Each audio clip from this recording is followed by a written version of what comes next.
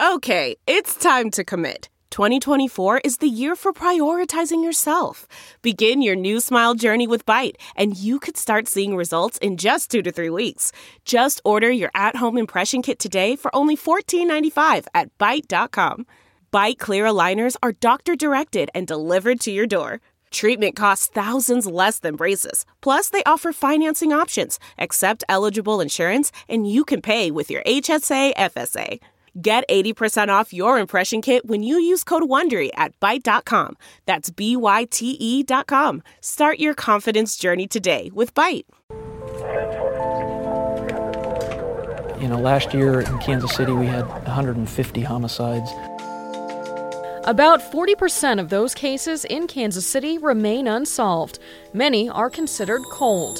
A heartbreaking reality for dozens of Metro families. I remember just trying to get down to my son's casket, and I feel that was the worst, hardest thing I've ever experienced.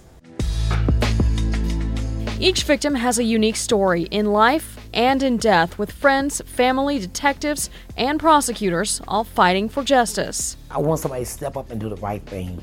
We're joining the case to get answers. This is Fox 4 Problem Solvers Crime Files, the podcast. I'm Kara Small. The murder of her son changed a Kansas City, Missouri mother's life forever. It would change any parent's life.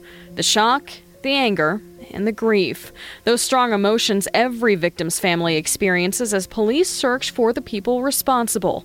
Rosalind Temple says she experienced all of those emotions and more following the murder of her son.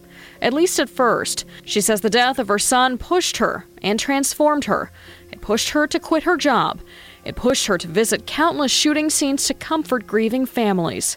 It pushed her to step up and change her reality while working to make the city better and safer. But part of her reality remains. Her son's death is one of dozens of homicides that remain unsolved in Kansas City. Antonio Thompson was 25 years old in the fall of 2011. He was spreading his wings and learning how to be an adult. But to his family, no matter how adult he was, he'd always be known as Pee-wee.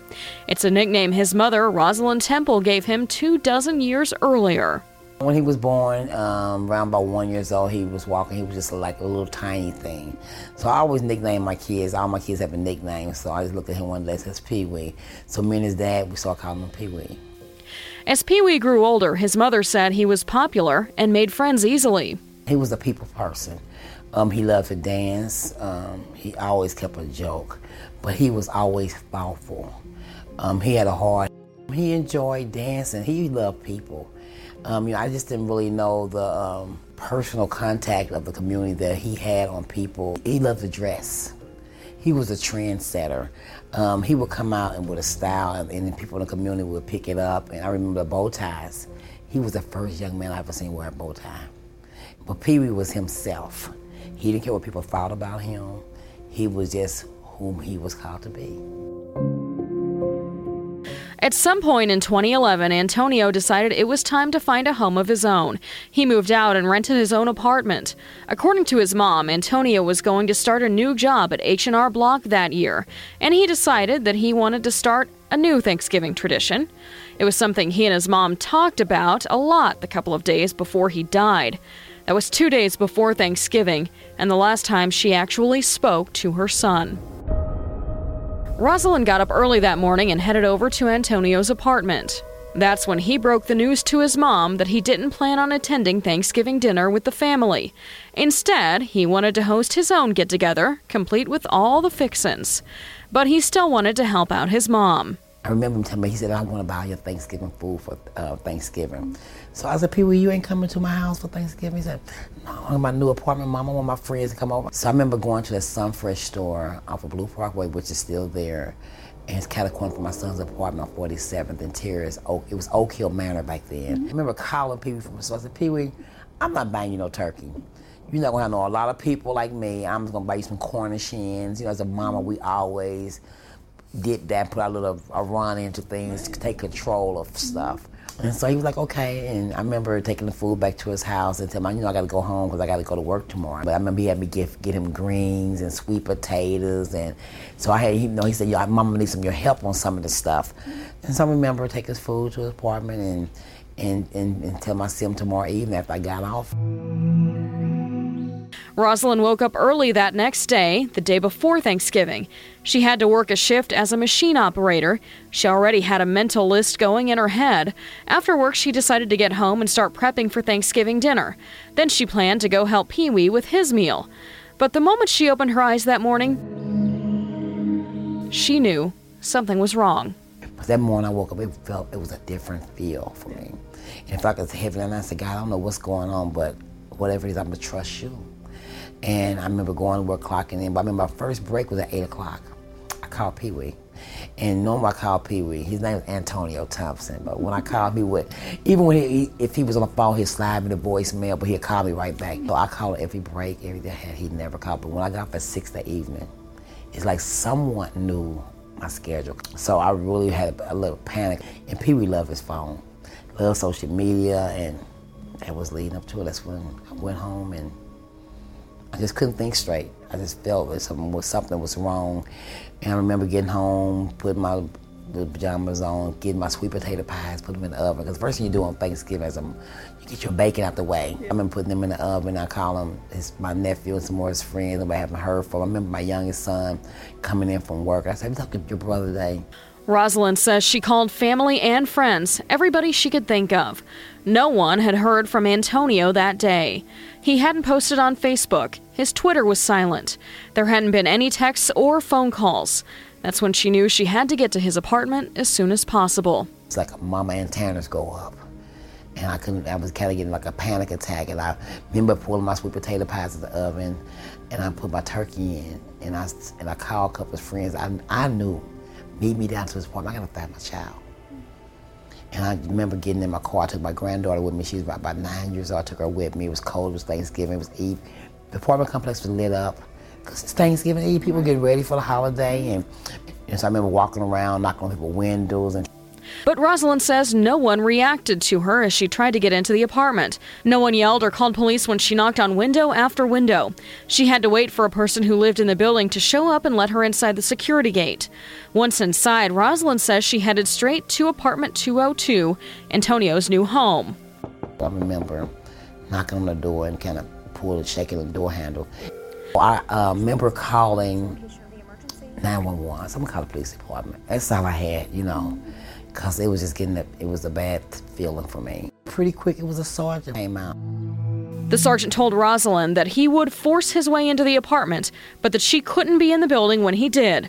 She headed outside to wait. It was cold out there, and I remember just standing there. It was just like time had stopped. It's like it took him so long. But I remember when the sergeant came out that door, the way he looked at me, he gave me a look, described and said, "He's in there." He said, "He's been murdered." I fell to the ground, I couldn't breathe. Fire department came out and gave me oxygen, and when I got my breath, I just screamed. She says she stood outside in the cold for hours as officers and detectives walked in and out of the building. And right there that night, as she grieved and waited for the medical examiner to move the body of her son, something happened. I knew I had to do something in my community. It's something that wasn't being done. Just weeks later, with her son's death still raw, Rosalind says she went to her first homicide scene. Week after week, she called and asked to meet with